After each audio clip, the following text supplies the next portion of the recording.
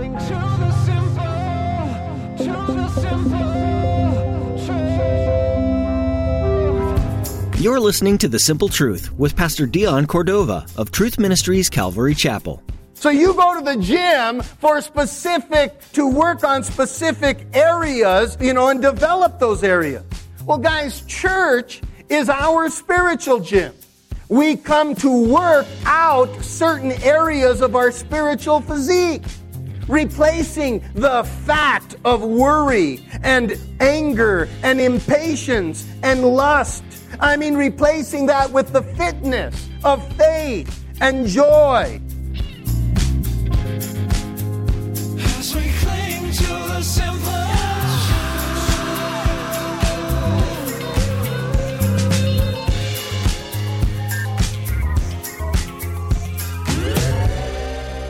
How's your workout routine? Everywhere you look, and even around the corner, you'll find a fitness center to work out your body. These public gyms have certain tools to work the specific muscles in your body. Being a part of a church and even a tight-knit group of believers can help you work out your spiritual muscles. Pastor Dion urges that a faith that is strong is one that constantly seeks out ways to grow in Christ. As you listen, exercise your faith and ask God what areas need work today. Now let's join Pastor Dion in the book of Acts chapter 17 as he begins his message, Not Ashamed of the Gospel.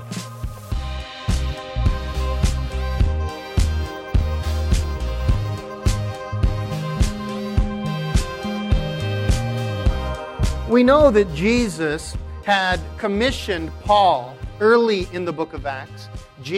A resurrected Jesus, appeared to Paul and commissioned him to be the apostle to the Gentiles. Can we say that out loud? The apostle to the Gentiles.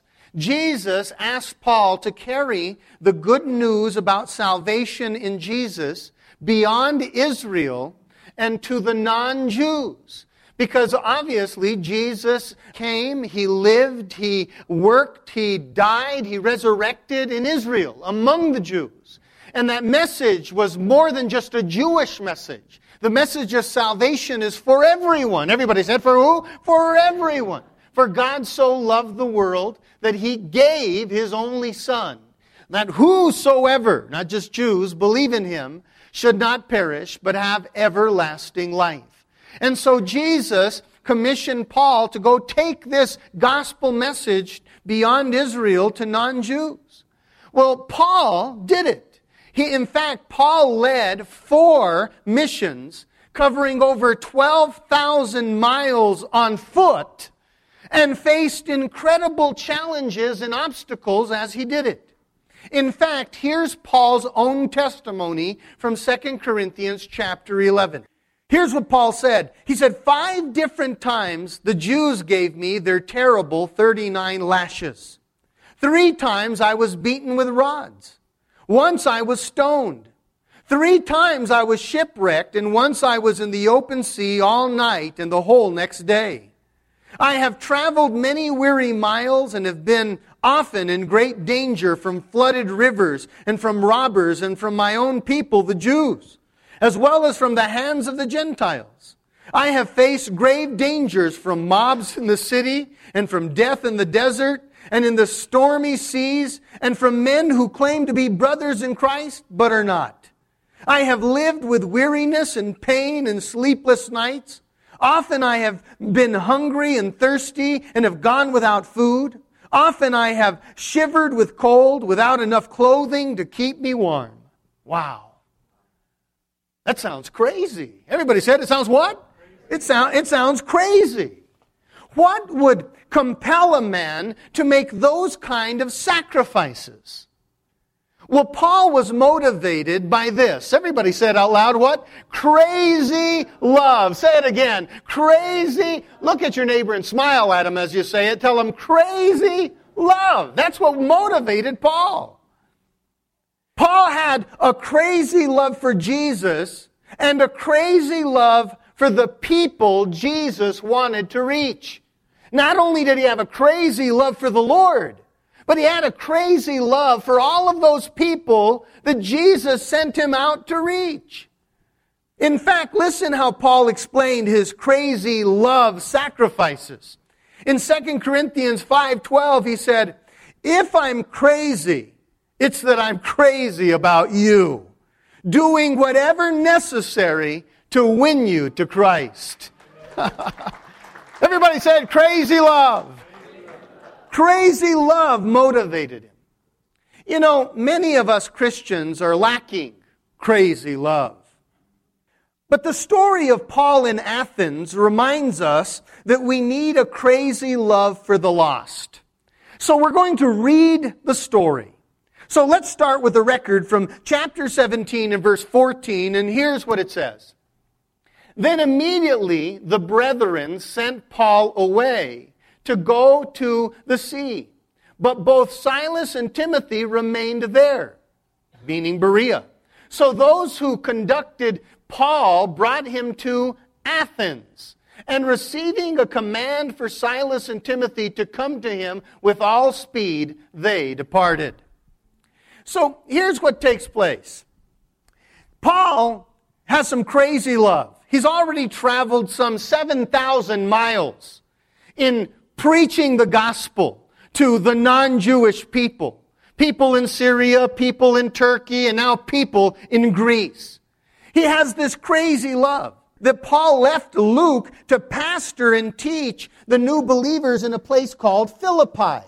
And Paul, remember, and Silas and Timothy and Luke came to Philippi and a church was started. God did some amazing things in Philippi. Paul and Silas got in some trouble for preaching Christ and they were actually told to get out of town. So they left Luke to stay there and pastor while they went to Thessalonica. In Thessalonica, they preached the gospel and, hey, listen, people believed in Jesus Christ and another church erupted. Then they ended up going to a place called Berea. And they left Thessalonica simply because they got in trouble for preaching again, but too late, a church was started. So they went to Berea. And there in Berea, also they found people who were very interested in God's Word, very accepting of Jesus Christ, and another church started. So at that point, the people from Thessalonica who were hunting Paul came to Berea, and Paul needed to get out of town. So Paul is going to take off to Athens. But before he does, he leaves Silas and Timothy. Now, Luke is in Philippi as a pastor there, and he leaves now Silas and Timothy in Berea to pastor the two churches in Berea and Thessalonica. You see that? So that's what's taking place. And the reason that we point that out, guys, is so that we see that it's not enough that we be saved. We must also grow in our salvation. In fact, Paul said it like this in one of his letters to one of the churches. In Philippians chapter 2, verse 12, he said this. Read it with me. Continue to work out your salvation with fear and trembling. So Paul went to these places. He preached the message of salvation through Jesus Christ. People responded and they congregated. They wanted to know more. So Paul left pastor leaders there, Luke, Silas, Timothy, in those places, to help them grow because they need to continue to work out salvation in fear and trembling. Not to work for their salvation, but to work on their salvation. Developing strength of salvation, right? That's what the whole church was for. See, if you go to the gym, you work out to develop specific areas of your physique. You know, your core, your guns, your chest, and I push my chest out as I say that. But you go to work those things out. But don't forget leg day, or you're going to end up like this guy right here, right? So you go to the gym to work on specific areas, and develop those areas. Well, guys, church is our spiritual gym. We come to work out certain areas of our spiritual physique. Replacing the fat of worry and anger and impatience and lust. Replacing that with the fitness of faith and joy and love and forgiveness and peace and humility and self-control. That's the reason. That's what we're doing here. Look at your neighbor and say, that's why we're here. We're working out our salvation. growing in grace, conforming to Christ, getting pumped up, right? In fact, look at your neighbor and tell him, get pumped up. And I'm not talking about emotionally. We're talking about spiritually. So, while the team stayed behind, Luke, Silas, Timothy, while they stayed behind pumping up believers and getting them fit where they were, we read that Paul traveled 200 miles south to Athens. Everybody say the name of the city. What? Athens. And there he waited for the team. That's what he said. He said, I'm going to wait here until you guys can come down and join me here. And so Paul waits in this city, Athens. Now, as Paul walked through the city of Athens, he probably felt as uncomfortable as Billy Graham at a Slipknot or a Black Sabbath concert, if you know what I mean. What's going on here? See, the Athenians had built their city around 4 things. Everybody said what? 4 things. There were 4 things at the center of the Athenians' life. Athens revolved around 4 things. And if you'll notice, this is the city all the way around these 4 particular things. And that's what the Athenians basically lived their life around. Was the centerpiece of their lives. Not just of their city, but of their life. The first thing that they actually, lived around and was the center of their life was actually this whole thing called idolatry. Everybody say it out loud. What? Idolatry. See, there were over 120,000 idol statues in the city, in that center area, in the city of Athens. In fact, right here is the temple of Zeus. It had many idols, and they worshipped Zeus and other gods there. Up here is the Parthenon. That was a huge construct. It was actually the temple of the sex goddess Athena.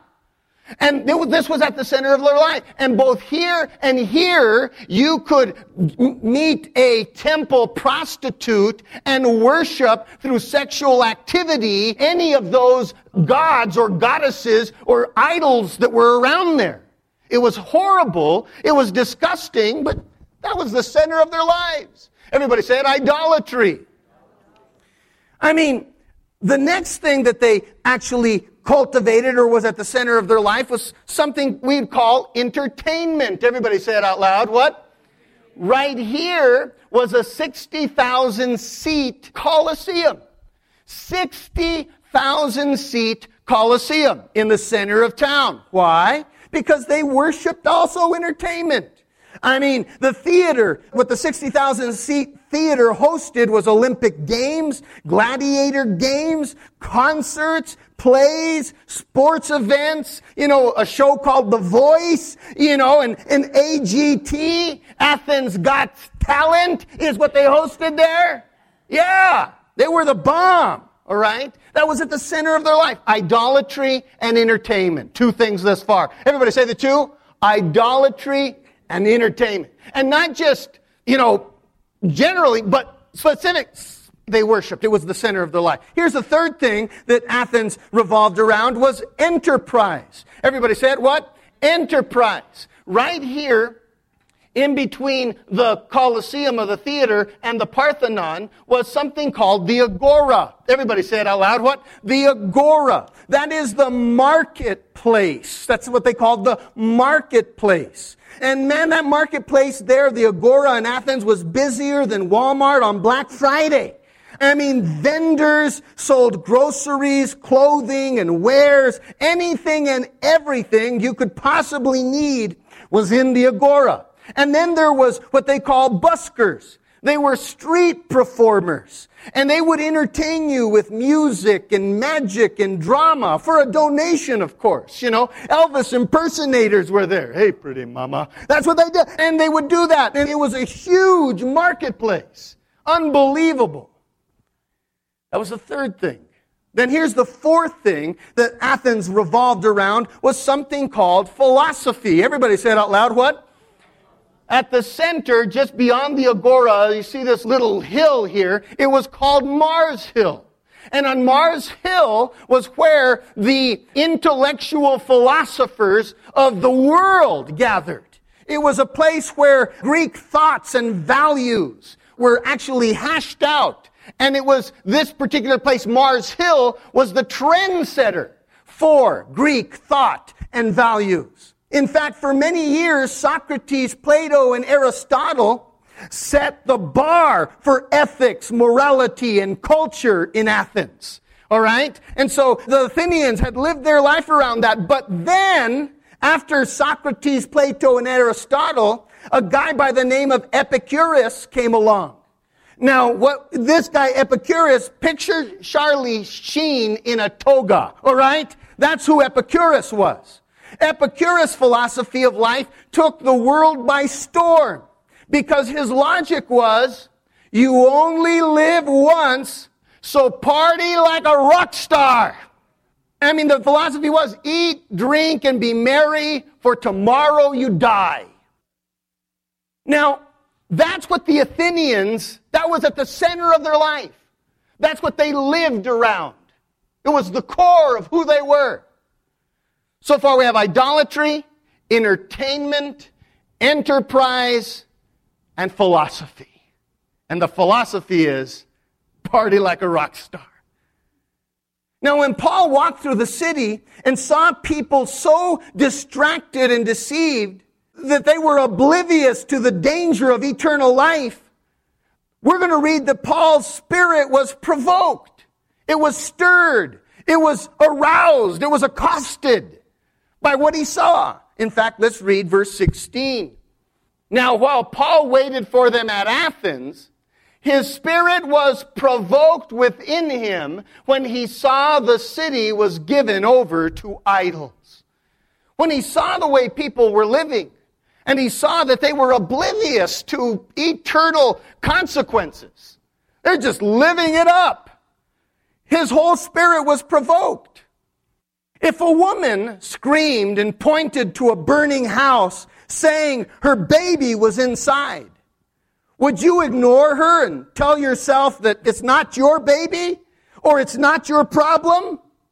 Or would you risk your life to save the child? Paul is stirred because he knows that the Athenians are in a burning building. He can't sit idly by and do nothing. And neither should we. Look at your neighbor and say, and neither should we. You see, Jesus modeled for us a love for the lost. On one occasion, after a long day of ministry, Jesus gathered the disciples in a boat. And he said, let's get away for a while. Been a long day. People have been pressing on us the demands of ministry and people's needs. It's pressed on us. And after a long day of ministry, Jesus gathers the disciples, gets in the boat, says, let's get away for a while. But the Sea of Galilee is very small. And so the people watched which direction the boat with Jesus and the disciple was going. And they anticipated the destination. We know where he's going. So they walked around the lake or around the Sea of Galilee and got there before the ship or the little boat did. When the boat arrived, the crowd was already there and the disciples blew a gasket. They complained and criticized. Everybody do it. You're good at it. Shh. Go ahead. Look at your neighbor and do it. Shh. Flat tires all over that boat. And they hadn't been saved that long, so probably a few choice words that we won't say here. They were frustrated, tired. But Jesus had compassion on the crowd because here's what he said. They were like sheep without a shepherd. That was the lesson. Jesus cares is the lesson. Say it out loud. Good place to applaud. That was the lesson. Jesus cares. You know, there are a lot of lost and hurting sheep around us. Some of them might act more like hogs and frogs than they do sheep. But they are just lost sheep in need of the good shepherd. So we need to care. Not complain, not criticize, and not condemn. You brought it upon yourself. You made your bed, sleep on it. Wanting to pull me away from my time. They're just sheep in need of a shepherd. We have to care. There was another time where Jesus shared 3 parables that communicated the kind of love that we should have toward the lost.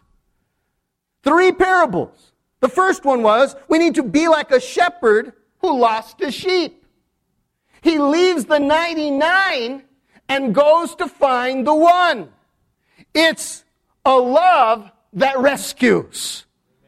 That's the kind of heart we need to have. A love that, everybody say it out loud, rescues.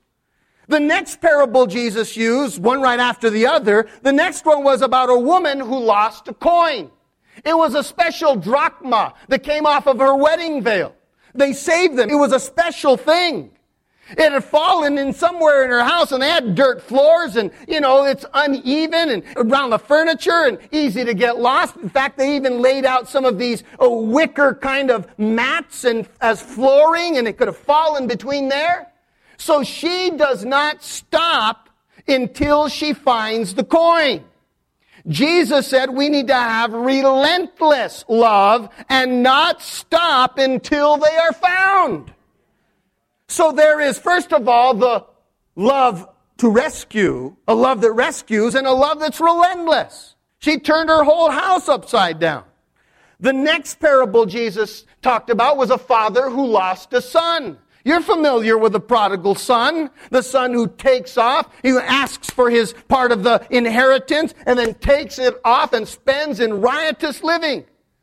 But when he finally comes to his senses and has spent all of the money, wasted it, and finds himself feeding pigs as a job and desiring to eat what he's serving them because, he's not making enough.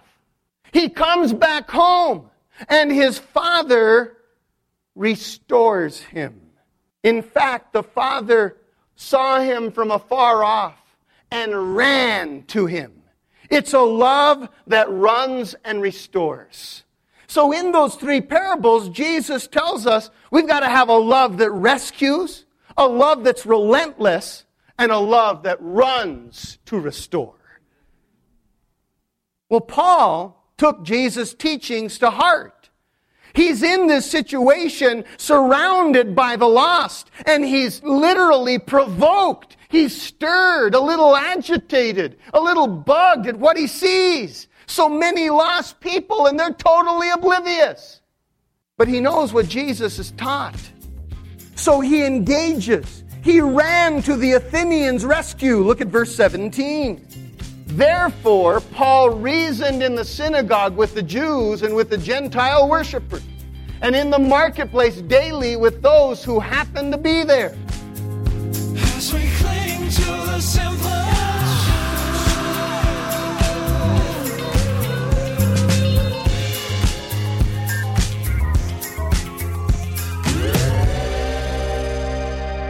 Our time with you is coming to an end today on The Simple Truth, but we're so glad that you joined us for Pastor Dion's teaching in the book of Acts. There's much more to learn from the life of the early church, so we hope you'll tune in again. If you're listening in the Espanola area right now, we would like to extend an invitation to you. Come join us for our weekly services at Truth Ministries Calvary Chapel. Come by at 9 or 11 a.m. to spend time with us in worship, Bible study, and fellowship. We also meet on Wednesday evenings for a Bible study at 7 and Saturday evenings at 6:30. You'll find directions and more information about Truth Ministries Calvary Chapel when you visit tmcalvary.com. If you can't make it in person, you can still join us virtually through Facebook Live. Just follow the link to our Facebook page at tmcalvary.com and tune in this Sunday at 9 or 11 a.m. While you're at our website, you'll also be able to access our archive of previous teachings on various books of the Bible by Pastor Dion. Just click on Sermons at the top of the page to open our audio archive or visit our YouTube page to experience the service through video. Feel free to share these links with anyone in your life that you think might benefit from hearing the simple truth of God's Word. We're so glad that you joined us today on The Simple Truth. We encourage you to read ahead in the book of Acts and discover more about the disciples and how the early church got started. Then join us next time for Pastor Dion's continuing verse-by-verse study right here on The Simple Truth. You're the one that we proclaim. fools for you as you work in us. May your power show in the deeds we sow. Let us join our hands, and together we stand. Together